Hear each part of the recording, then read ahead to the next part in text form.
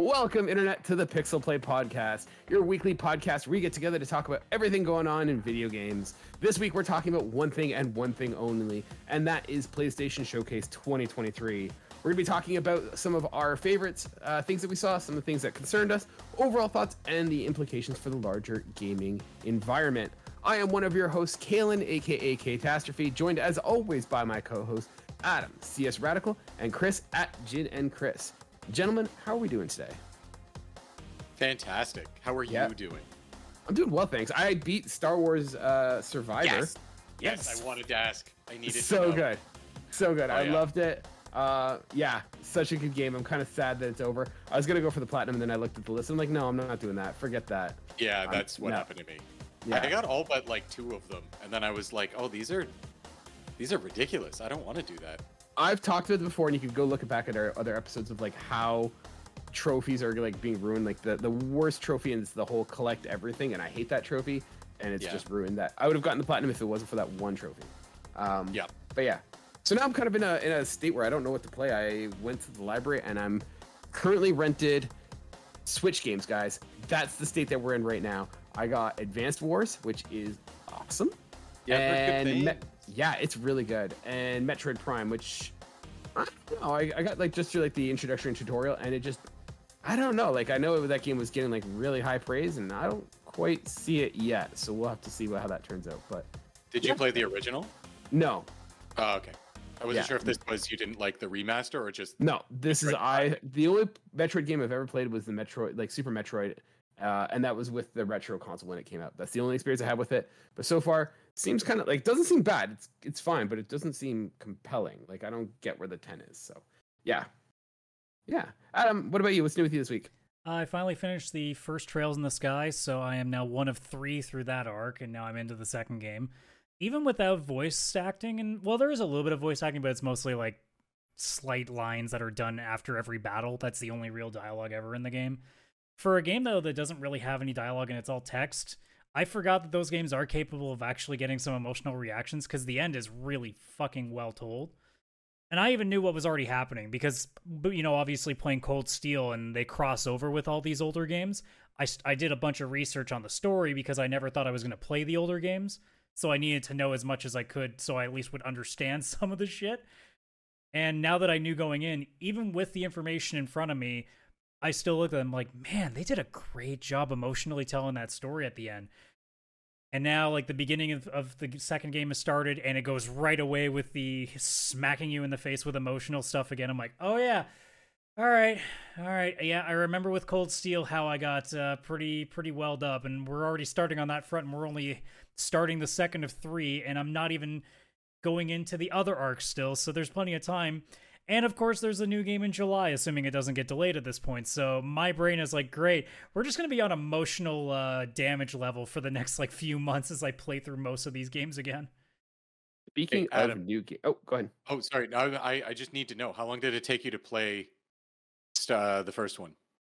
Somewhere around like 20-ish, I want to say. Okay, that's not bad. I was hoping. Now, granted, I usually had turbo mode on the entire time, so that way it would go a lot faster. I didn't realize, because normally you just hold down the right trigger to go turbo. I didn't realize, because I've never tried to before. Steam has its own controller settings you can do, so I could actually toggle the thing to be a release and go now. So that actually makes things so much easier, because I was losing the feeling in my index finger from holding it the entire game and then like thumbing the X button every time I want to do anything. I'm like, this is ridiculous. How is this not a toggle option? And then Steam was like, yo fam, we got you. I'm like, thanks. My hands appreciate you. Steam knows what's up. Chris, were you intending to do a Jingle All the Way reference, or did it just work out that way? As soon as he said turbo, I'm like, it's Jingle All the Way time. Like, I was ready. Yeah. Well, we're showing our age quite well, aren't we? It's a brand new movie. It just came out last week.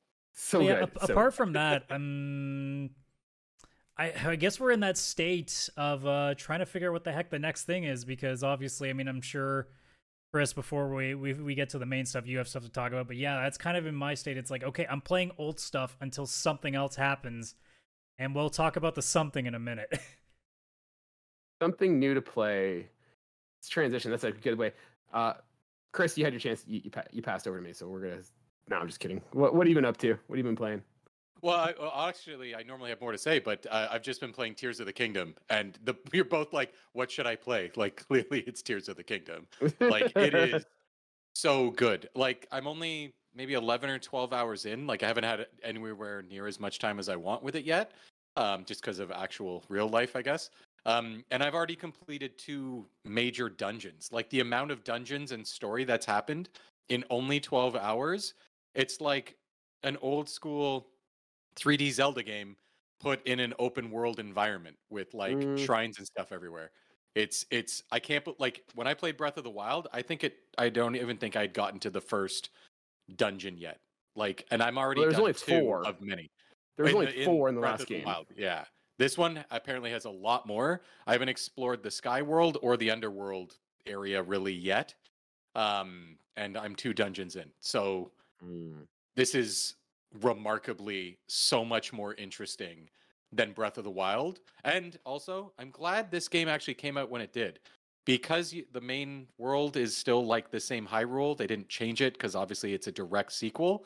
I'm actually at the point where I get to a place and I'm like, oh yeah, you. Like, I completely forgot about most of it. So I'm glad it took them like, what is it, 6-7 years? I don't know. I'm glad it took that long because if this came out like 2 years after Breath of the Wild, I've been like, oh, I've already been here. I already did this. This is annoying. I'm rediscovering everything, and I like that. So, Cool. really, really, really good, fun game that's extremely addicting. I'm still, even with the 2 dungeon stuff, I'm like, oh, there's a tower to go to. There's a shrine. Oh, there's another shrine. Oh, there's like a crop circle thing in the ground, which is like a thing you can find. Oh, there's one. I want to go to that.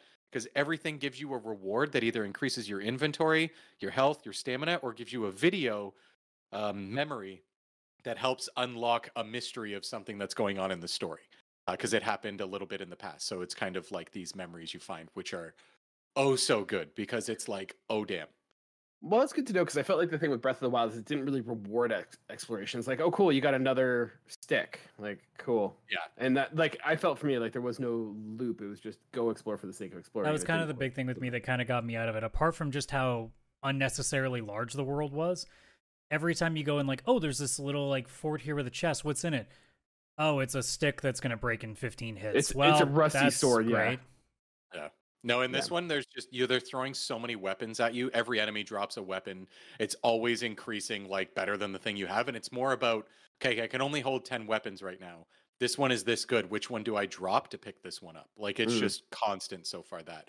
And the going around the world is so much better because the towers that you get that unlock the map, kind of Assassin's Creed style, you don't have to climb them. You just have to figure out how to open the door to them. And there's like a very small puzzle to do it. Once you get there, it launches you up in the air. You use your like Nintendo Switch peripheral that basically is so funny because every Zelda game has like the Game Boy Advance that Link has. Like, it's always very meta like that. But you scan the world using the Switch and it then fills out the map. But every time now you go to that tower, which is also a fast travel point, you can stand on it and it launches you straight up into the air, like high into like the sky world area. And then you can just, as long as you have enough stamina, you can just paraglide your way to basically anywhere on the map. So they've figured out as long as you get to some of those, like I'm just basically unlocking a tower up in the air and like glide myself to the next tower until I see a shrine. I'm like, ooh, shrine. And I get distracted and I go. Or I see one of those, the crop circle looking things that's a symbol on the ground where you can unlock the memory by finding the special item in the crop circle. I know it sounds silly, but again, it's they've fixed everything wrong with Breath of the Wild, in my opinion. I'm sure people would still like not like certain things, but man, is it way more addicting, and like that boring part of Breath of the Wild is just gone. Like maybe the first hour, maybe if you're on the tutorial island. Also, you can just jump off the island and go right into the game if you don't care. Like they just give you whatever you want to do, go ahead. You don't want to go to the first city or village? Don't go. Just don't go. Just go do everything else. It doesn't matter. Cool. Yeah. Guys, let's just jump into this week's topic. There's basically one topic, and that is the PlayStation Showcase. I thought we can kind of go over it, give our thoughts, give our feelings of like what we thought of the conference as a whole, individual games, talk about like larger implications for Sony and for Xbox and gaming as a whole. So let's just start real, like 10,000 foot view. Overall, what did you think of the conference? You give it a score. Was it good? I don't like just your initial thoughts. Like, we're not going to go into specifics. We'll do that in a second. But like, what was your overall impression of the conference? This did not need to be labeled as a showcase. Mm-hmm. I did actual math after I put all my grades for each individual game, and it was a C+. So this is my personal grades. If I was being more generous, it's probably somewhere around a B- to a B. And that's okay for a state of play. And especially when most of the games that were at the showcase were not first party. And especially because a lot of the major ones are not Sony exclusive. There was definitely a feeling, if you're a Sony pony, you felt pretty left out of this. If you're like just a gamer who has like most of the like if you're like me and you can game on your PC, you have an Xbox, you have a PlayStation, you're looking at this list being like, yeah, there's a bunch of cool stuff here. But Sony itself, you're like, okay, Spider-Man, cool. Spider-Man. So yeah, like Chris, it was a C+ for me overall, but like it's not good enough for a Sony showcase. This was a state of play plus. Okay. Ooh, I like Chris, that. what about Yeah, you?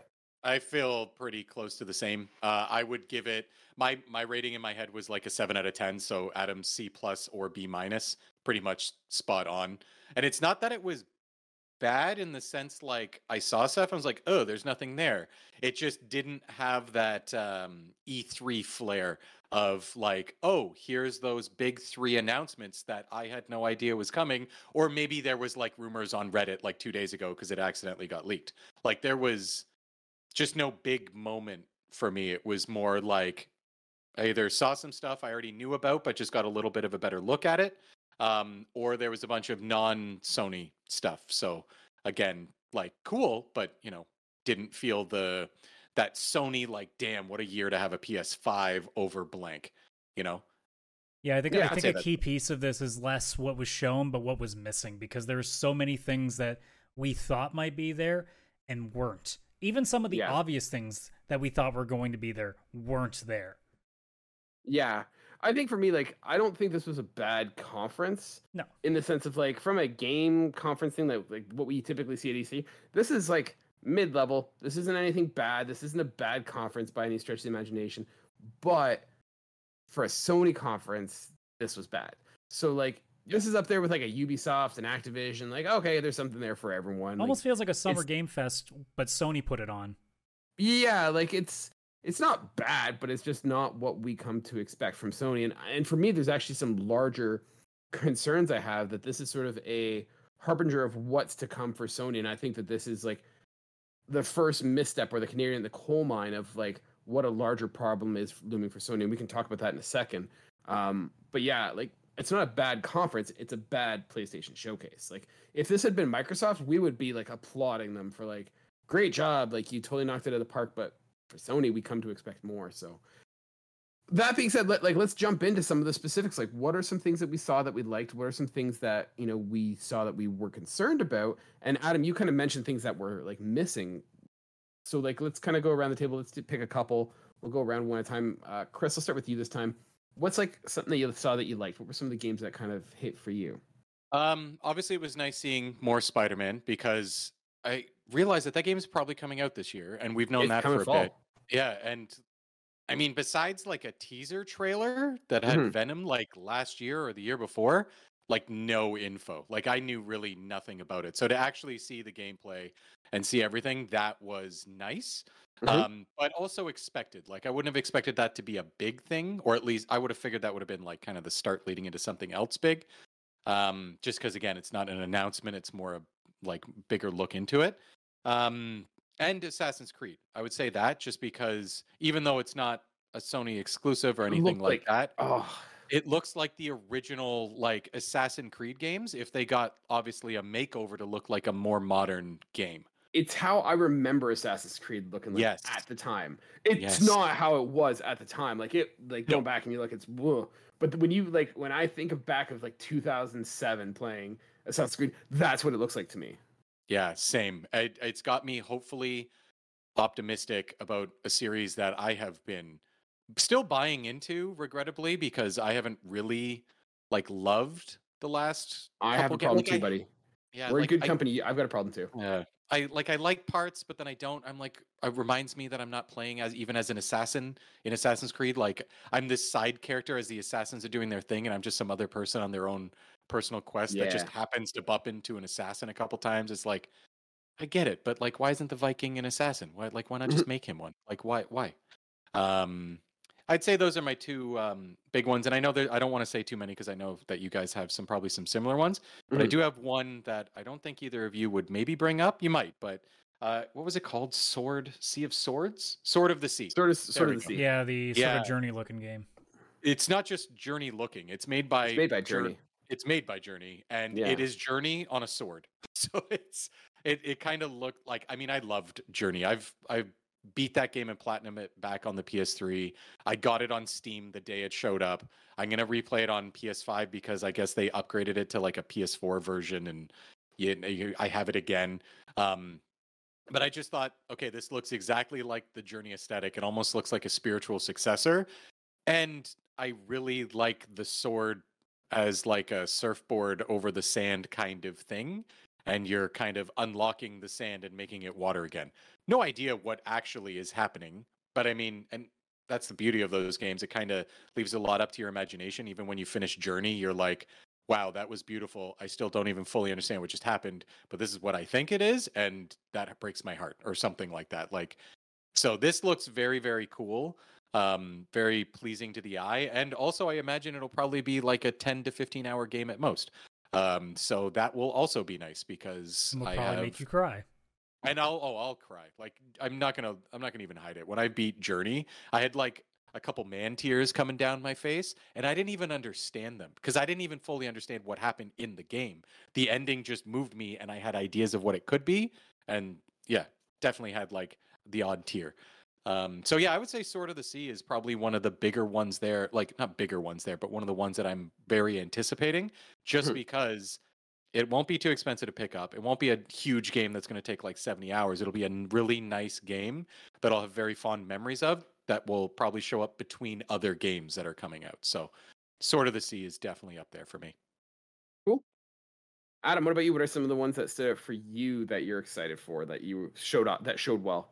Apart from obviously Spider-Man, which, you know, we might talk a little bit deeper into later, but the big ones for me as a Bungie fan was both of what they put out there, and this one being Marathon, which, even though we don't know anything about it, like I know what the 1994 release I think looked like, so I have a rough idea of what to expect, but just the vibe of it, you know, having that very like cyberpunk meets like sort of sci-fi level, like cool aesthetic that it has, knowing that it's going to be like some sort of first person shooter, and because it's Bungie, and you know Bungie does that shit perfectly, and just vibes that I get from it are really, really good. And I've seen, like I said, I've seen footage of what their original version of this was back in the old MS-DOS, you know, PC days, and I'm just excited to see what they do with something that isn't Halo and isn't Destiny when they go back to what I assume is their roots. I'm hoping that this isn't, you know, just like some games as a service level multiplayer game. If it is, I'm going to be a little bit annoyed, but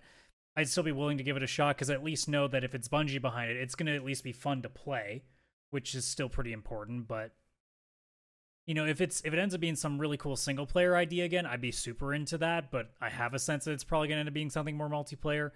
But that itself, like that, got my attention. And then Destiny 2 with the final shape. I've checked out of Destiny since its last expansion. I got burnt out again. And they really tugged on the heartstrings on this one because obviously for those who have never played Destiny before, Lance Reddick, who recently passed away, he is one of the major characters in the arc that's going on. He's basically like one of the three leaders of the three classes you get to pick from. And obviously he passed. And Nathan Fillion was brought back, whose character was killed off a few expansions ago as a part of this. And people are theorizing whether or not it was intended to be this way. I personally go with the idea that because Lance Reddick passed, that this was their way of A, honoring him, and B, having something else to throw at the fans and be like, hey, we're going to pony up here to get Nathan back on staff here so that we can, because this is apparently the final expansion of Destiny 2. and might be wrapping up the entire story from what I understand. So it's also a way to kind of give the fans like, okay, this is our way of sending him off and also sending the franchise off if that's what actually ends up happening. So I can't imagine, because he passed away like not too long ago. Like, there's probably going to be some stuff that was worked on, but I have a feeling they'll have to find some way to either write him out or kind of like push him to the side, so that way anything that was missed with him doesn't end up coming up. And I imagine that's a big part of why Nathan Fillion was brought in, because they might need somebody to fill in the gap, and just bringing in another voice actor isn't going to cut it, and bringing in anybody, especially if they killed him off, like if they still go with that route, whatever, but especially if the idea is to push him to the side for whatever reason, they can't just have like random person show up. So the only person that honestly fits is Nathan Fillion, because he's the only one that's really left.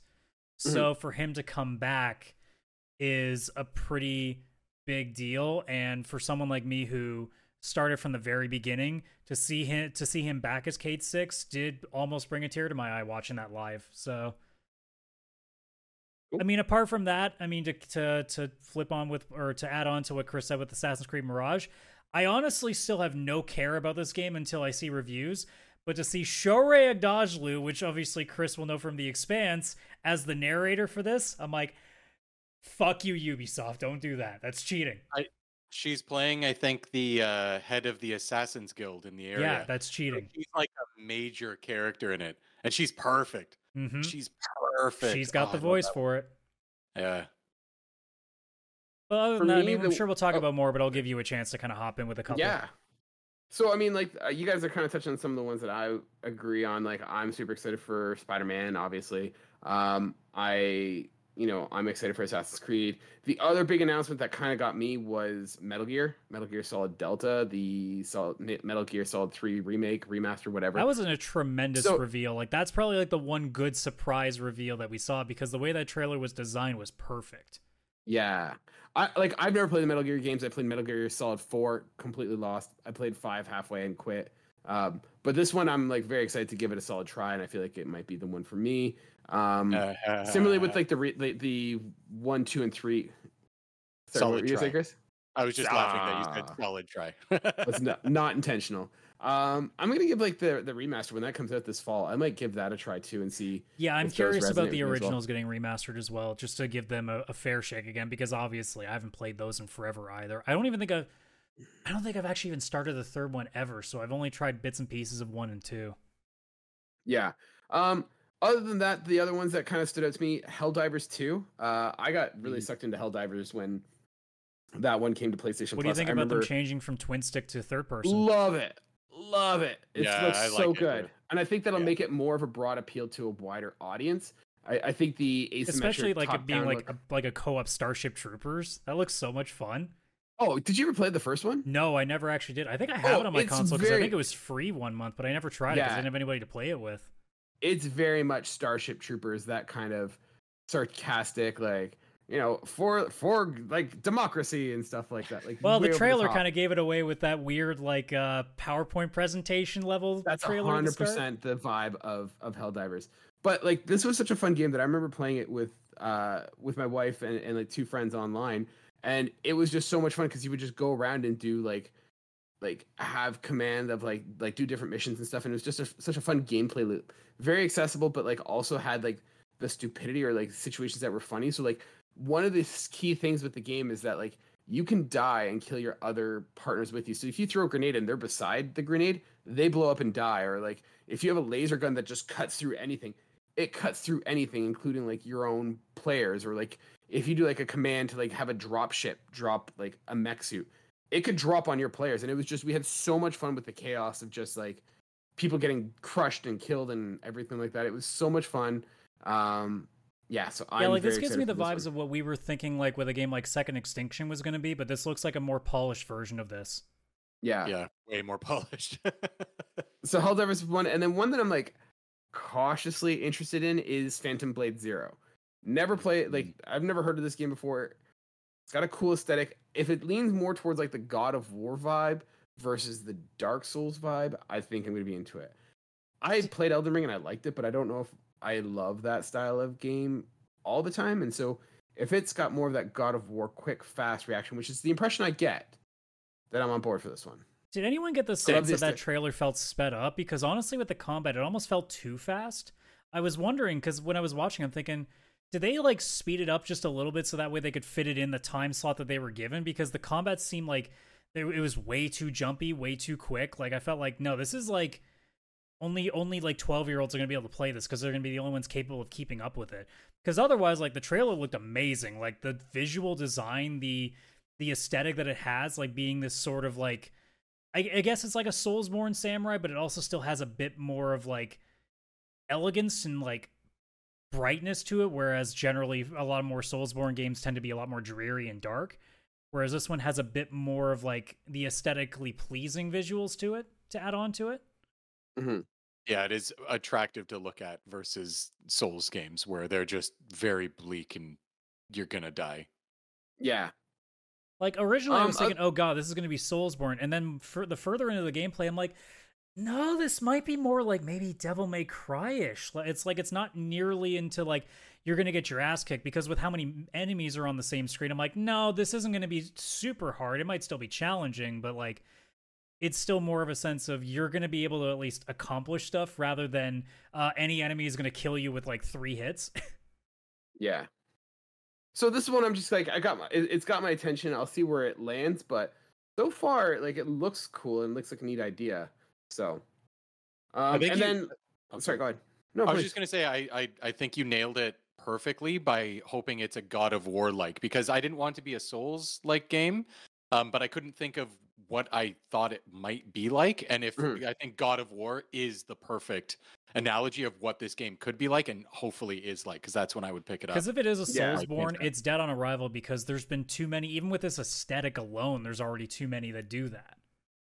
Well, that's the thing. I think a lot of people saw it, and it immediately just screams like Dark Souls clone. And I think by going with the Dark Souls aesthetic of like the dark, gritty kind of Warhammer-esque kind of like look to it, and I mean not Warhammer like the space aspect, but just that, you know what I mean, like the over-designed darkness, grim, kind of everything's destroyed and it gets people's attention because it's popular. But then by the end of the trailer, you watch the combat and you go, no, it's not quite that. So it actually got my attention by the end, because I'm thinking, okay, this looks like something I won't quit after an hour because I can't do anything.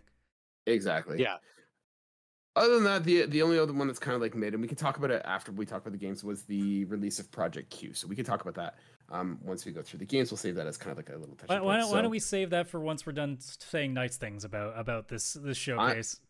I'm done. Like that. Those were the games that kind of stood out. Other than like what we've already mentioned. Like this is not to say those are the only 2 games. Those are the only 2 that have not been mentioned yet that I'm kind of interested in. So we could talk a little bit about the other side stuff that we saw that was kind of like, ooh, got us concerned. So, well, I want to just touch on a couple more things, because I thought we were going to go back and forth. I didn't want to like dump 10 things I liked. You know, there were a few like indie things that I thought were really interesting. I think, well, Cat Quest, I'm already super on board with, and I've heard so many good things about it, and I've still got to get around to trying it. Revenant Hill, for anyone who's played Night in the Woods, which was on Game Pass for a while, and that aesthetic, like that's got my attention because that studio has done very tremendous work. I'm just scrolling through the list. Oh yeah, Grand Blue Fantasy Relink is me crossing my fingers, because that game's been in development forever as a Japanese like third-person hack and slash that's based on the I guess it's a gacha game to start, but it's also an anime and many other things. It's had a bunch of stuff over the years. But that was the one that I was the most excited about, because the initial trailer they dropped for it looked amazing. It looked like exactly what I said, you know, graphics might be becoming in the future, which is anime on screen. And now that I'm seeing it again, it's not nearly as polished, but I think that's also because once you get the concept trailer out, now it has to start looking a little more realistic with what they can push out with a full game rather than a tech demo. And then aside from that, I mean, there's a lot of meh things, but to be honest, like, it may not be a lot of first-person stuff, but what they revealed as their little PSVR 2 lineup, I thought was pretty decent. Like, everything that they showed there, I thought was really, really good. I mean, I don't care about Five Nights at Freddy's, but people are going to get in the door. Hey, shut up and let me finish there, you friggin' PSVR 2 hater. Don't get the point. But I mean, like, if you're into Five Nights at Freddy's, you're interested. Resident Evil VR or Resident Evil 4 VR, that's a given. Arizona Sunshine without seeing gameplay, but I know what it's going to be about. But the trailer was really fun. I think that's going to be a nice little game to play. Crossfire Sierra Squad, if that ends up being a really solid FPS game for VR2, that's a big plus. And then Synapse, that's kind of like a bridge between like Superhot and had a bit of like Returnal vibes to it. I think that's a really cool idea as well. So I thought they had some pretty interesting stuff. I'm not going to talk about Beat Saber because that doesn't count. I don't think a DLC trailer for Queen deserves to be a part of a showcase, but you know. So this is interesting because you're of the mind that they did a good presentation of PlayStation VR. Okay, if you want to talk about first party shit, then no, but I'm saying in terms of stuff that's coming to it, I think that's cool. I think they have a pretty decent set of stuff. See, I disagree. Like, you're trying to sell me on a PSVR for arguably more than a PS5, and like the best games, like they're like you said, one is a DLC, and then like one is just a mode for a game that we already have. And like, no offense, if I'm going to play Resident Evil 4, I'm going to play it as a first-person shooter, like the way, like that's the way it's supposed to be played. In the sense, like that's the best way to experience, in my opinion. Like, there's nothing here that was like, oh man, I need to go out and buy a VR tomorrow. Like, I'm getting to the point though that I'm starting to wonder with people that aren't interested in this if there's any game that can get you in. Because let's be honest here, we're not at a point that I don't think you're going to get a game that's actually that transformative to the medium, because it's too risky to put that much money into a game with that level. Like Horizon was a big whiff by Sony, and whether it works or not, we'll see in the future. But like, I don't know what you expect to see on the VR2 that suddenly like creates this massive generation of system cells, because it doesn't really exist. Like, we're still in this age where it's still sort of a gimmick, right? And there's not really a company out there that's going to push something so intense that it's going to make everybody want to get into it. Well, I think the problem is that like you said, the games that we have feel very gimmicky in the sense like I don't know, it doesn't have, like, I'm not saying it needs to be AAA like level of like Last of Us Part 2 or something like that, but you're asking me to pay a premium price. Like, you're asking me to pay. You may not be the target though. Like, for the people that are interested in this level stuff, that's what I'm looking at. In the same, like, I don't give a shit about like 70% of what's in this lineup here, but for the people that I think it's for, I think it actually does a lot. Like, if you already own a VR2, you got some pretty cool stuff coming your way. If you're on the fence and you have the money to go spend on this massive gimmick, that's probably a couple of things that can push you over the edge and kind of make you go, all right, those are pretty cool. I might take a look at that. But like, fair enough. If you're an Arcam where I sure as shit can't afford $600-700 right now on a VR peripheral, no, this isn't doing it for me. But that looks cool, and if I had the money, I would totally be interested in this. But can't. See, I'm in the opposite camp where it's like, if I could get one if I wanted to, but it's like nothing has been shown to me yet where it's like, oh, I need to drop the amount of cash that you're asking for these experiences. Like, they seem very gimmicky. Like, they seem very like, well, they seem yeah, and like I think if you're going into VR, you're already expecting that it's gimmicky. I don't think we're looking at VR still right now and thinking like it's just a given to have in your house, right? Yeah. In the same way that, like, obviously when we talk about Project Q, like, let's be honest, it's a gimmick. It's not going to get everybody's attention. I'm just trying to think if there was anything that I missed. No, I think we covered everything apart from like Immortals of Aveum, which just looks like a cool, or Aveum, I think. It looks like a cool like first-person magic game, which I'm still waiting for one that actually is good. So if this ends up being the one, cool, because I've been waiting for one for like at least 5 years to get my attention and it hasn't worked yet. So I looked at that trailer and went, okay, I guess we got another attempt at seeing if we can make first person work with anything that isn't guns. Yeah. Chris, switching back over to you, what are some of the things that you saw that you like were concerning, or that you didn't like, or that you think didn't show well? So I can't think of too many games. Like, I mean, first of all, when it comes to the PSVR 2, I didn't see any Astrobot, so I was out immediately. If you're not giving me Astrobot, I don't want it. I'm not even kidding. I feel that's actually like my favorite thing. I'm honestly surprised that like we haven't seen anything from Team Asobi. Is it pronounced? Yep. So yeah, because Astrobot's amazing. I love that character, and I want him to be the like Sony mascot. You know, I think he'd be a great mascot for the system. And it's such low hanging fruit. He's so versatile. Like, he's cute enough as his own. He looks like it fits with the PS5. And it's so versatile that you could like, hey, you got God of War coming up, put a little God of War skin on him. Like you can make avatars him. Like it's sitting right there. Take it. Like want a guy in a costume at Pizza Hut yelling at people in a commercial like they used to do in the exactly. Banjo-Kazooie, what the heck? Crash Bandicoot. Yeah, there you go. I want those commercials, but Astro. Yeah, things though that concerned me were more, I would say, the lack of first party stuff. So there wasn't like a game specifically I saw. I'm like, oh, this is a concerning game. It's more the lack of like first party stuff that got me a little concerned about Sony. Mm-hmm. And of course, Project Q. It doesn't concern me. I don't think it's going to like bankrupt Sony or anything like that. It's more interesting. It's not like if it was a Vita 2 or if it was anything where it was like, this is a console, it has cloud, so you can remote play your very heavy PS5 games on the go, but also here's things you can actually do with it on the go that aren't cloud gaming. Like it plays PSP, PS Vita games, like right off the PSN store. You can just install them and play them. Plus new games are coming. Any indie game that releases on PS5 also will release on this because it can play it. Like, I don't know, something. Then I would have been like, cool, that's a cool peripheral. They're jumping on the Switch, kind of fandom where it's like, yes, there are people who want to play some stuff on their screen and then take it to go, or just play PS5 on the go. But yeah, it's also the laziest design. Like it literally is a PS5 controller cut in half and then a tablet stuck to it. I'm like, you guys didn't even try to do anything interesting with it. Yeah, it looks like what I would do with Photoshop in 10 seconds. See, I think the design is probably one of the best parts of that. Like, because I've always looked like when the PS Vita was coming out, it was just like, man, like you were so close to, what the PS4 controller at the time was. Like it was so close, but it doesn't feel right. And even like the Switch I have, like it's so small in my hands that when I'm playing, I get like my hands get cramped. Whereas this, like, I know what a PlayStation 5 controller feels like. I just imagine a little bit bigger. This feels great. My only concern is I hope one of the things that they do is design is like put a little bit of a swivel on the screen, because like it sucks if it's flat and then you have to either look down while you're playing or like tilt it up or hold it like this. Like, and the controller's kind of at the top of it too. Yeah. That would be my only suggestion on that. To be honest, like I'm not sold on this yet. I'm curious as to what this looks like. I think like there's room that there might be an opportunity they can sort of build something that might allow them to improve streaming or something like that. Might be a lot of stuff that they can just do via like networking and patching and software. I don't know.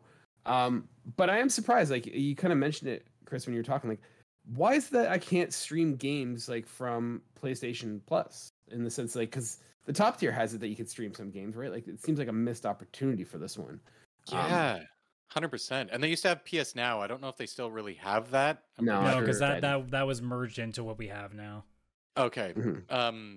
Because if you were able to just have it where if you have PS Extra and you can just cloud stream all the games that they have that are available for streaming, even if this was a cloud device, but it was actually just streaming from a library somewhere, not like remotely from your PS5, that would help a little bit. Because at least it's kind of be like attaching your phone and opening up Game Pass and doing cloud. Not the best way to play by any means, but it's a nice at least addition to have if you are commuting on a train or something. Yeah, like, but it sounds like you can't really use it outside of your house, so it's not really that portable, is it? No, it's just the Wii U controller. It's the Wii U controller. If this is maybe a situation though where like we're looking at it from a North American lens.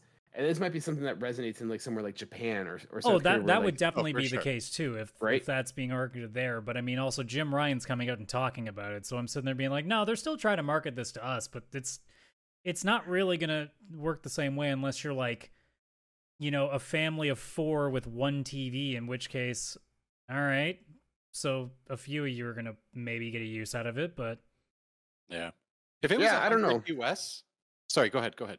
No, I was gonna say, like, I mean, not even just that. Like, I know, like, my PlayStation's down here, and I'd love to be able to play my games upstairs, like, in the living room or something like that. So, like, I can see it being just something I have in the house to play my PlayStation outside of my basement. Yeah, but like, it's such a niche situation. Like, how many times on average are you going to be using that compared to just going to where the actual big screen is, right? Yeah. I think Chris is at a good point. Like, depends on what it is. Like, I've been hearing rumors it's around 250 USD, which I think might be a little bit much for this. Oh yeah, that's too much. But like $150, I think would be like the sweet spot. Yeah, if it was Unless they have proprietary stuff that like says like, hey, we've made it to fix the latency of streaming over Wi-Fi. I mean, the problem is I don't even know if they can go that low just because of how much the controller on its own costs normally, and now they're putting a friggin' 8-inch screen attached to it. I don't think they can justify putting it that low. It's Sony. They make screens. This is what they do. Okay, from a business to their shareholders, they can't justify a price that low. It's actually a Sony Smart TV. It's just been drilled right on there. It was refurbished anyways. They just cut a corner off. Yeah. Yeah. Sorry, if it we was cut you off, Chris. Go ahead. Oh, I was just gonna say, if it was $150, I could see myself definitely looking into this. Because right now I have like a Steam Deck and a Switch, and I do like playing them portably. It is something I like to do because, again, everything I have is down here in the basement. And if I want to be on the top floor, out on my deck in the backyard, nice summer day, have a drink and sit out there, or even up in the bedroom, I have to use one of those two systems. And I did try and get the remote play from PlayStation working on the Steam Deck because it is something I'd love to do with God of War or something when it, not for the main story, but when there's side quests in an open world game. Oh my God, just being able to go and sit on a couch and play it kind of on the side while you're doing something else, like watching YouTube or playing podcasts or something. It does help and it is nice. But there really isn't a Sony way of doing it, even though I tried on the Steam Deck. It's really not meant to do that, and they don't talk to each other very well. So I would be interested because it's the one system I can't play portably at all, conveniently or very well at all right now. So if this was 150 Canadian, or like very close to, I could see myself having a look and being interested. If it was sub 300 Canadian, I think people would take a look at it. Anything higher than that, it's going to be pretty hard to sell to people. Yeah. No, because a Switch Lite is only $250, and I get that's a Switch Lite. It's not comparable, but at least you can buy indie games on it and just play them. Like you don't have to worry about streaming them from a console to the top floor where you're going to get a little bit of latency in like Celeste or something. Like that would drive me wild. It's a game that's it's all about timing, right? So I couldn't see it doing overly well at that price point. 200, 150, something like that. I could see people having a look and picking them up, it up. I think they run a really like narrow area in that like we already have things like the cache, the backbone, the game tire. Like we have those already that I can use it through my phone, and those are like $150. Now, granted, the remote play app sucks on your phone. I actually had to buy like a third-party one to get it to work properly. So like, I don't know. Like there's already a market there, and the ceiling's kind of been set that like you have to justify why I have this massive, 8-inch screen. Like that's an 8-inch screen. There's still a controller to it. So we're looking at like a foot-long sub-style like console. Like this isn't really designed to be portable outside of your house. So like we'll see. Oh, okay. Well, now that you're saying that, now I'm waiting for somebody to Photoshop a subway design on this thing. Do it. I give the rights to whoever has Photoshop skills. Go for it. I want that so bad. Do it. Yeah. Other than that, was there anything else that like kind of concerned you, or anything that like you felt was missing, or stuff you saw? I mean, it's just in general that so much was missing. I mean, look, let's take a look at. You guys you'll probably agree with me on this. So let's take a look at what the 5 biggest games in terms of name recognition or name value were. Spider-Man 2, obviously. Done. Metal Gear Solid Delta. Agreed. Final Fantasy 16. Agreed. Street Fighter 6. Yeah. And Assassin's Creed Mirage. That's probably your 5 biggest titles. I'd One agree. of those is exclusive to you. One of those is literally already out.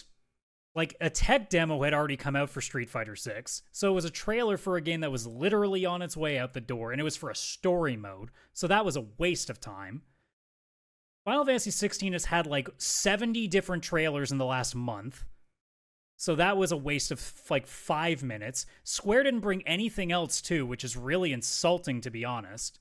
It's the same trailers that are on YouTube for yeah, like, 16. Nothing about 7 Remake? Really? Nothing?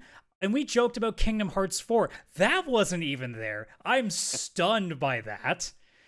That they didn't even try to joke their way out of that. And then again, let's be honest, with Assassin's Creed Mirage, there's nothing about that trailer, even if there was gameplay in that trailer, that's going to make you feel any different than what you already do, because you either are interested in going back to it or you're not. I disagree. I disagree on that one with the Assassin's Creed. I think that like, well, what did that trailer show to get you back in then? Confirmation, because they said, hey, we're going back to like the roots of Assassin's Creed, and like, sure, whatever, Ubisoft, I've bought your lies before. Like, I think there's a lot of people who are like, hey, I'd like this if it did work out to be this way, but like, there's a lot of what confirmed that in the trailer though? It was just regular Assassin's Creed stuff. There wasn't anything that made you think it was different. I think it did. Like, I think for me, like, I looked at it and it's like, okay, what do you think when you say you're going back to the roots? What do you mean, Ubisoft?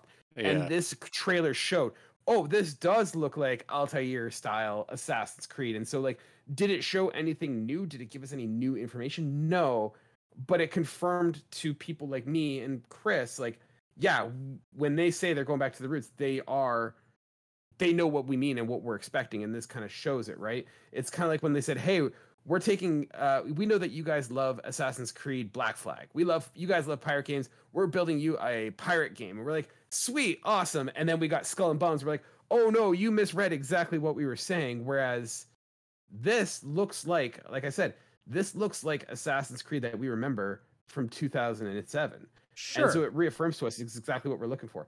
But I'm not going to sit here and suddenly be like, oh, it's going to be just like Etsy all over again. I more just went, okay. No, this to me was like, PlayStation Showcase, that's just not good enough. Like this is the fact that this was top 5 most important things in here is that's the reason why I'm saying like it's such a big deal that so much was missing, because a game like this that, let's be honest, has been well past its prime, even if this is going back to its roots, the fact that Sony couldn't bring anything else is pretty, that's like where my distress is, because it's not necessarily like I think Sony's in a bad place. I'm more in the sense of like, you seriously didn't have anything else. They showed, like, I didn't even mention it before, but they finally showed us Firewalk's project, and there wasn't anything to tell us what it was. I had to go to Twitter to see that it was a first-person shooter with Concord. Yeah. So, like, you had Spider-Man, and that's it. Like, Metal Gear Solid isn't even exclusive to them, and Marathon that's from Bungie isn't either. So, like, what's Sony's thing apart from indie games? Like, this wasn't anything to make you feel as if you only own a PlayStation that you have all these cool things. Now, granted, I'm okay with that in the grand scheme of things, because I would rather as many people as possible have a chance to play a lot of these games. But like, to think about all the things that are missing, and I jokingly said last time, I can't wait to say it when Last of Us Factions doesn't show up, and lo and behold, I was right. This is your fault, Adam. You willed it. Yeah. You think of what also is still missing, like nothing from Atlas, so nothing Persona related, because there's been the rumors of the remakes. No Death Stranding 2, no Stellar Blade, I think it was called, no Silent Hill, nothing from Naughty Dog, period. Like, just the amount of stuff that isn't there. You know, nothing from, what's the other, not Firewalk, but is it Fire Sprite? Yeah. So nothing from them. So there's just so much stuff that, like, if they show, like, let's say in, like, 3 months when they do a state of play and they show us a new game from one of these studios, we're like, you guys couldn't put together anything 3 months ago? You put out the most bare bones trailer for Concord and told us nothing about this game, and you couldn't throw anything else out there? Like, nothing, not even another cinematic I'm surprised there was no cinematic trailers for games like Wolverine or anything like that again. I'm surprised there wasn't even that. Like, again, this is what I said at the top of the show. It's a State of Play Plus because they didn't bring anything, really. Like, this feels like a State of Play for Spider-Man 2, and there just happened to be another hour of content unrelated to it. Yeah. 100%. I think for me, like, I'm going to kind of shift into I agree with you on most of everything. I disagree on Assassin's Creed, but like I agree with you on a lot of things in that. I'm just super jaded from them, so it's not fine. You're okay. You're still sucker enough for them. You have a record. Breakup. You have a record of poor taste, Adam. We don't hold it against you. We expect it. You 100% hold it against me, don't you? Why? No, I agree with you guys on everything. Like I said, the thing that Sony needed to do coming out of or coming into this showcase was, hey, we need to know what the first parties are. We are at the point where everything, like, Sony has fired off the first volley. We saw Sucker Punch, like we saw Insomniac's game, we saw Naughty Dog's game, or no, Naughty Dog's game didn't. Yeah, they got The Last of Us, whatever. Like we don't know what's happening with a lot of studios, right? We're getting into the second half of this console, or like we're getting into the middle of this console, and we don't know what any of the first party studios are working on. Oh yeah, there wasn't even a Ghost of Tsushima 2 thing either. Ghost of Tsushima's missing. Yeah. We don't know what we don't know what Sucker Punch is working on. We don't know what Sony Santa Monica is working on. We don't know what Guerrilla is working on. We don't know what like a lot of the studios are working on. And we're now getting into the second phase of this console with no information. And this is what Sony's doing. But for me, I think there's a larger point of concern here. And this is, I kind of talked about at the beginning of the episode of like this canary in the coal mine that something's wrong at Sony. And it's my concern that Sony is kind of moving away from what made it successful. So we heard about 6 months to a year ago that Sony's going to be making more and more live service games, right? And this was an instant concern for us because Sony's bread and butter has always been these third person, maybe first person, linear story driven games.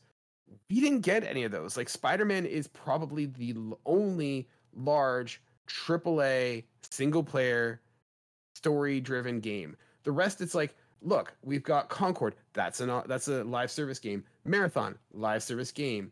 Going through here, like Foam Stars definitely is. Yeah, Foam Star, which looks like garbage, to be honest. It looks like Splatoon and Persona had a baby. Yeah. Which, don't get me wrong, sounds cool, but like I'm not playing it if it's going to be microtransaction hell. But like a lot of these games, like Fairhaven's game, Fair Games or whatever, that's a live service. Helldivers, that's adorable too, because that game is supposed to be anti-capitalist, and you know that's going to be riddled in microtransactions. But it's just like Sony's came out and they're like, "Hey, we're going to make a live service game," and their showcase comes out, and we don't get anything that we're expecting in terms of first-person linear stories, and all we get is a bunch of trailers for live service games, and it's not clear to us like how do these games compare? How do they differ? Because no offense. Fair Games looks a lot like Marathon, and like all these games kind of blended into one another. That like it's just a giant mass of live service games, and it doesn't feel like Sony's doing anything innovative. Now it seems like they're chasing the trends, and that's not the Sony that I know. Sony was doing stuff that was original. Like we think back to where they started doing really well in late like 2010s to like early 2010s. They were like the trend was multiplayer games, and they're like, no, we're gonna make our own. We're gonna cut our own little corner, and we're gonna make our Uncharted's. We're gonna make our Insomniacs, like our Infamouses. Like we're gonna make our own little niche of single player games, and that's gonna be what we're doing. Now they're just following the trend, and no offense, these live service games are huge, high risk, high rewards. Most of them are gonna fail. Foam Stars is gonna come and die instantly. That trend is also already starting to die off because people are more than aware of it now. Well, they're also, people are just getting into their camps, right? Like, you know, you're already a Destiny player. You're not going to start another live service game, right? If you're playing Fortnite, you're not going to pick up another game. Like, you are now competing for the limited time that people have. And so I feel Sony did not come out and say, hey, here's what like a Sony with live services looks like. And there was nothing to reassure. It's like, hey, Sony's still here with the single party exclusives. Like, we're not here with the single player exclusives. Like, that's all been forgotten. And these teams are now, what are they working on? Like Naughty Dog is apparently struggling with the Last of Us factions. And the problem with these live service games is that they tie games companies up for a long time, right? You can't just release a live service game and then move on to the next project. Bungie, since Halo whatever, they've made 2 games. They've made Destiny 1 and Destiny 2 in the span of what? Since PS4 launch? Like in 2 consoles, they've made 2 games. Granted, they've been busy. They've made a lot of content. I was going to say, to be fair, they've done tremendously well with it. So from that case, it's kind of an anomaly. But what I'm saying, though, is that you have a studio where if you think about, like, think of what Naughty Dog put out between the beginning of PlayStation 4 to PS5. Like, we got, well, that's a bad example because we got 2 games. But, like, the idea is that you're not, like Insomniac, right? Like Insomniac is making a ton of games. That's not going to be something that Insomniac can do when you have a live service game, right? It's going to be, hey, we made like Spider-Man live service. We're now going to support that for the next 2 years, or we're not. And then in that case, that game's going to dry up on the grapevine because it's a live service game that's not being supported. And it's kind of like the point of what the arms race was initially with all the studios that have been purchased. So that way there is more people working on stuff. But even then, we didn't see what most of them were doing, which is kind of frustrating. I'm not quite in your territory yet. My guard is up, don't get me wrong. But like, because we haven't seen what a lot of these studios are doing yet. I'm not quite there, and just thinking like I said it in our Discord, not too long ago after the conference where I went. I wonder if this might just be a thing of they don't want to necessarily show everything that they know is not going to be ready for more than 12 months. So, like, who knows in the next 6 months if we get to hear a bunch more things. Like, if that's what they're doing, okay, fine. But it's going to take us, like, a year or two to realize that's what they're doing now. I mean, obviously, just communicating that with your player base would help. But let's be honest, you never do that because then the hype train doesn't happen. So they would never say that outright. But, like, if we find out in, say, 6 months when they do another presentation of some sort that we see, oh, here's Wolverine or here's X, like, sure, then I think that kind of changes the game a little bit because then at least we can start going, okay, maybe there's just going to be more consistency on the release timing of when they show these things off. And this is just like the first one that we got of this where it's just hurting because we're used to the just getting absolutely demolished with all of these trailers for big games that are going to be anywhere between 6 months to 4 years out. Because we all remember, when Bethesda had their infamous year where there was like 10 big names, but they're all like 5 years out. Where you had like in the early days of Starfield and Redfall and Elder Scrolls and all of that, and you're like, well, none of that's coming anytime soon. And I wonder, and this is just me kind of guessing as to why there was so much not there, was that they were going, hey, let's not show these things off when they're A, not even close to being done, and B, we're pretty sure this isn't coming out this year. We don't want to suddenly have our fans just thinking that all of this stuff is coming right now. But then again, I think there was at least like one or two things that I saw was 2024, unless I'm mistaken, but I'm also misremembering potentially. Well, I think there's a larger concern, though, is that Sony's in a different situation than Bethesda is or Activision, where they're just trying to sell the games. It doesn't matter. Like, they're not fighting for any sort of flag in the ground kind of thing like Sony and Microsoft are doing. And I think Sony screwed up in the sense that now that we're getting to the point where there are Xboxes and PlayStations on the shelf and someone can willfully just go in and buy whatever one they want. The problem that they have now, and this will transition to where we're at with Xbox, is that PlayStation now has it where if someone says, hey, should I buy a PlayStation? I'd be like, yeah, there's some great games before. Okay, well, what's coming down the pipe? Factions, maybe. We don't know. Like, there's a Wolverine game that got announced I think in all fairness, neither option has that going for them right now. But the question is, in Sony's court, like, why didn't you come out with something to at least kind of keep... Because right now, like, I think we all agree that if we were picking one over the other, it's easily Sony still. But Sony decided to take this opportunity to basically take their foot off the gas. Yeah, well, this is the thing that I'm saying. Like, there's nothing... I can't tell anyone what the roadmap is of PlayStation. I literally don't know what any of the studios are working on. Like, it's not even where I can say. Like, the only game I know is Wolverine.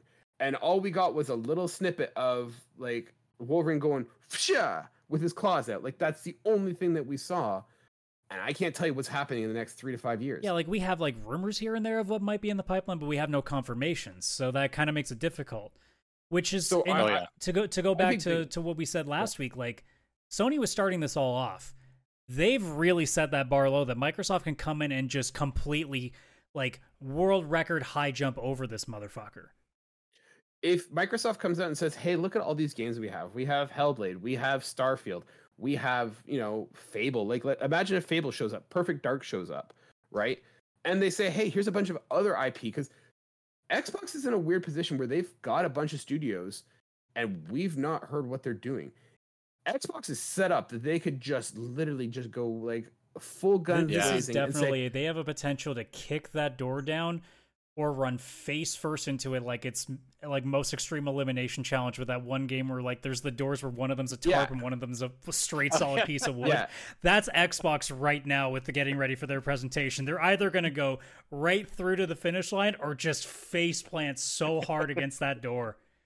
Perfect analogy. And this is the situation that Xbox is in. That, like, if they come out and they just like banger after banger after banger, and it doesn't even have to be this year. If they just say, hey, look, this year you're getting this, next year you're getting that, and then down the road in 3 years we're going to have these games. Like, there's now a roadmap that like you're investing in this console with the idea like I'm investing because I know these games are coming.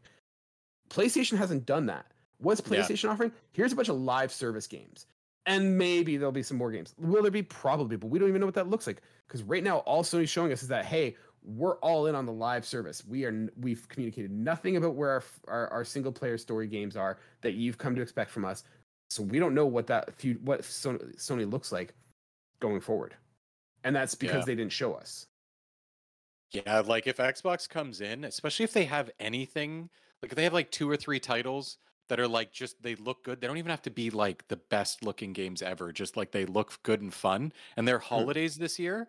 Like I was thinking, like, what does Sony have for the holidays? If Spider-Man comes out in say September, maybe October, there's nothing from Sony for the holidays and for obviously that lull that they have right after. Because normally there was always something in, November, February. Like there was always something to kind of look forward to.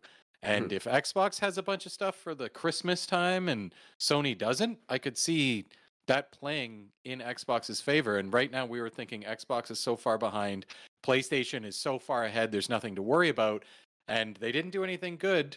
And they didn't really, it's not like they did anything bad. They just kind of were like, they played stopped it where they very were. safe.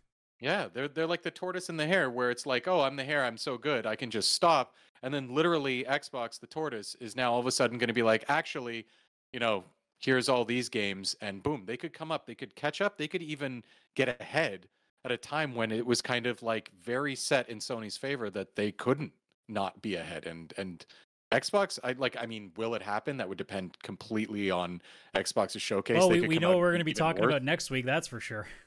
Yeah. So yeah. We'll be prepping for that one next week. Because I think they're the 11th, right, of June. I thought they were around there. Because I know Summer Game Fest is not this Thursday, but next 11th. Thursday. Yeah, Xbox is 11th. So okay. So we're gonna get a chance next week to preview it as well, which is great. Like we're definitely gonna be in that like stage of like, okay, is someone gonna completely tip the scales over? Because even Ubisoft, you never know. They might come out suddenly, guns a blazing at their thing. They won't, because Splinter Cell. Yeah, okay. Well, Xbox at this point, exclusive. If they show Splinter Cell with gameplay, I think Kalen already goes, "Yeah, Ubisoft wins." But it's a Nintendo Switch exclusive. No, I thought we already discussed it. It's a mobile game gotcha. Like, come on, Mario and Splinter Cell. Hey, Ubisoft has done it before with the Rabbids and Mario. You never know. To be fair, it's green, so it's more like Luigi and Splinter Cell. Oh, that would be, and it's they go to Luigi's Mansion. It's kind of a tie-in. I like it. No, it's a Mario is missing. It's a Mario is missing. It's a historical game. Stop it. Okay. It makes sense too, because Luigi's got to be the Splinter Cell operative to go get the kidnapped Mario. I love it when you can make Kalen just not want to participate anymore. It's the best. God. Like, I don't want it, but now I kind of want that to happen. Because we're going to be previewing, obviously, next week, because there's so much stuff, because I finally put the list up. So Guerrilla Collective is the 7th. Summer Game Fest Day of the Devs is on the 8th. Wholesome Direct and Future Game Show is the 10th. PC Gaming Show and Xbox is the 11th. And then Ubisoft is the 12th. Devolver Digital is yet to throw their date in yet. But like for the major stuff, we're basically looking at the couple of days before we record. We're going to have Xbox and Ubisoft to go into. And I'm sure Summer Game Fest is going to have at least a few interesting things too. Hopefully the show is a little bit more interesting and less space horror than it was last year, but we'll see. But yeah, I think that's the key here though, in that Sony, we said last week, they're opening. You have the chance to make that bar impossible. And what is it with, because this always happens at E3 too, it seems. Whoever starts never sets the tone well. I don't know what it is, but it seems like the first person to go with these never sets a good bar. It's always like middle of the road average. It never is like a show stealer. Yeah. Yeah, that's true. For me, like going back to what Chris said about like Xbox coming up with exclusives, like the problem is that Xbox is in a situation where like they represent the best value in gaming. Like there's no dispute about that. Like get an Xbox, get a Game Pass. It's the best value in gaming. But what did PlayStation always had? PlayStation always had the exclusives. That's what you went for. In a world where PlayStation doesn't have exclusives to show, once again, I'm not saying they don't have exclusives. I'm sure they are cooking on something. But like they've just taken their foot right off the gas, like we've said. And I think that's the interesting thing. They've left it open for anyone and everyone. Like there's a possibility that Ubisoft can dunk on Sony. They showed one major first-party game. I'm sure people will be like, well, no, this, and that, like Helldivers. I'm like, guys, be honest. They showed one major exclusive. Yeah. Yeah. Everything else is probably coming to everything else. I didn't double check every game, but most of the big hitters that I saw, they're all coming to everything. Mhm. Like I pre-ordered some stuff on Steam. Right when that showcase ended, I was like, perfect. Look at the stuff I'm going to buy on Steam, which is not what should have happened. That's Yeah, not like no. This is the year that we're like, as you said, we're literally the midway point of this console cycle, pretty much. This is the year that we're finally like full year out of the transition from COVID, as a lot of people are finally getting back to working in their studios and everything. So many more have come off the shelves. Like there's a steady flow of consoles now. Now the real fight has begun, and they whiffed. It's not to say it was a bad stream. There was a lot of cool stuff, but potential was way higher than the value. And that's never a good sign, because you're almost never going to hit that potential bar. Like if I honestly rated based on potential of how good a lot of these games could be, it's somewhere around a B+. But when my overall rating is personally a C+, it's not a good match. Like it should be somewhere close by, because name value should almost have you at par with the potential. Instead, the name value just wasn't there. And it's not to say like there wasn't really cool stuff. Like far from it. Like we said, Helldivers, Phantom Blade. There's a lot of cool things there. But it just, the amount of stuff that was missing. Like you go back to the list that we talked about of all the things that we either wanted to see or thought was guaranteed to be there, and we got 95% of them wrong. Yep. That's true. Like you'd think that we would have gotten like 3 right. You did. We got 1, and it was because it was the most obvious one. Actually, that's not true. I got 2 right because I said Last of Us Factions wouldn't show because I'm a genius. Yeah, I'm looking at like the 2021 showcase, and like the games that they're showing are so much better than what we got. Or like, and this is also during COVID. Mm-hmm. Wait, they didn't have one for 2022, right? No, it's been 2 so. years This was also their showcase. That's the other thing. I didn't even think to mention that. Yeah, I forgot about that. It's been such a long time between like the major showcases, and they still didn't show anything. So like Xbox has the opportunity to just kick that door down, even if the games in the end aren't great. Because I mean, obviously, we thought Redfall and Starfield might be amazing at the start, and now we already know Redfall is just not good at all.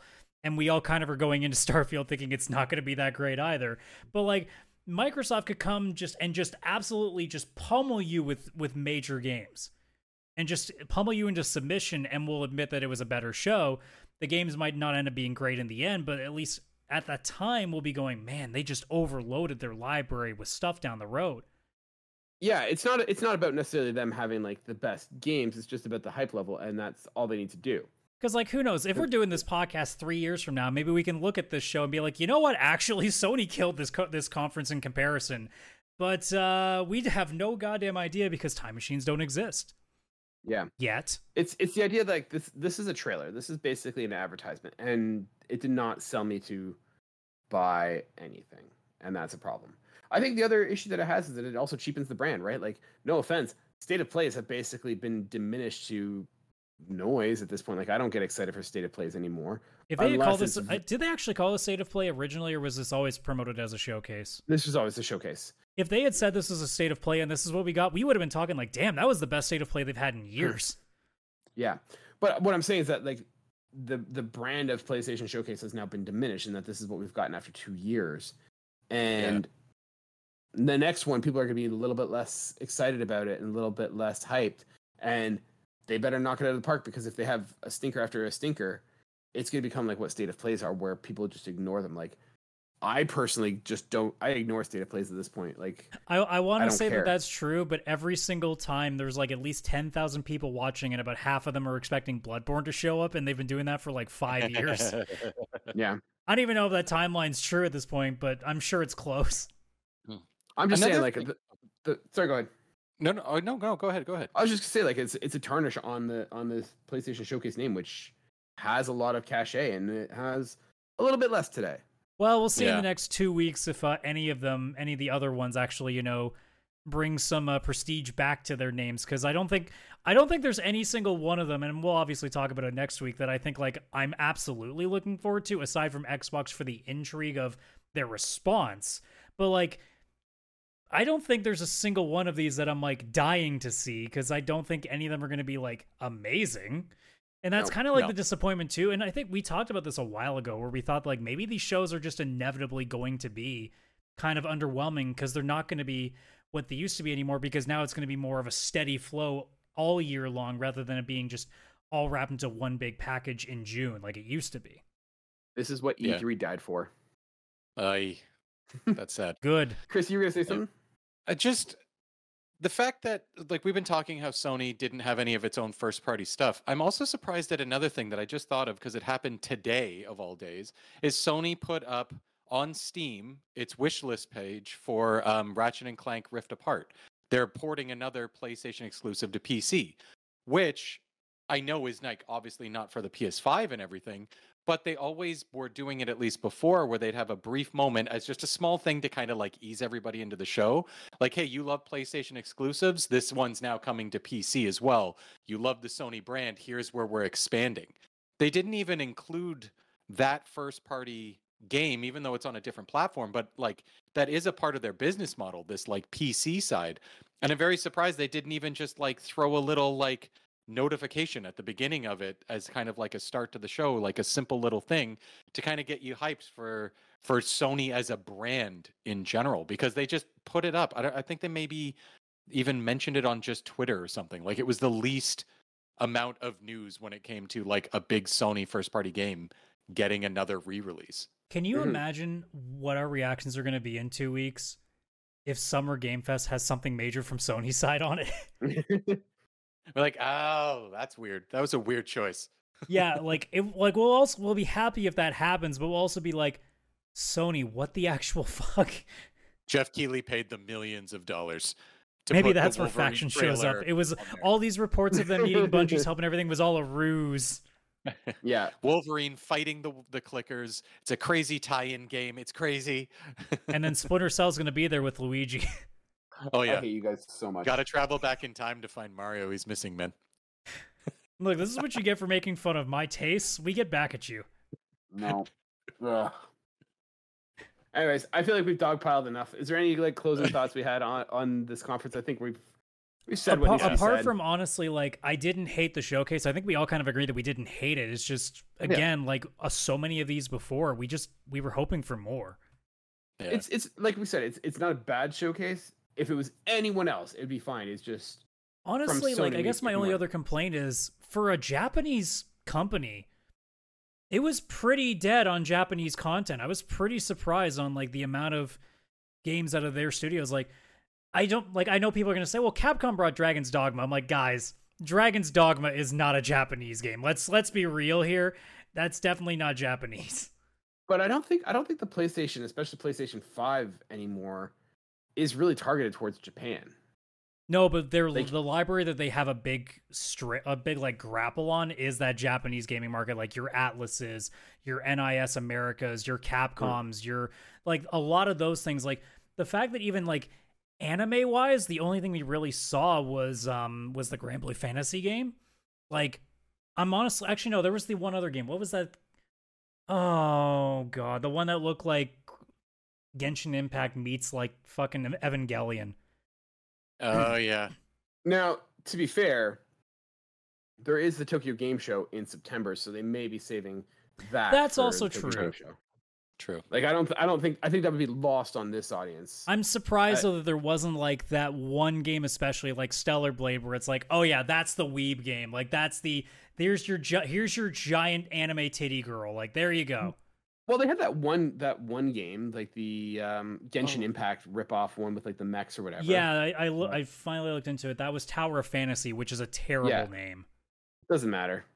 Technically, like Metal Gear technically hits that Japanese audience. Like that is a Japanese game, same as Final Fantasy. Well, I guess I should be a little more direct. Like especially in the JRPG realm, like Final Fantasy 16, I know sort of falls into that, but like it's one of, like I said, it's like the most un-Japanese Final Fantasy we've had probably ever, because it's almost European at this point.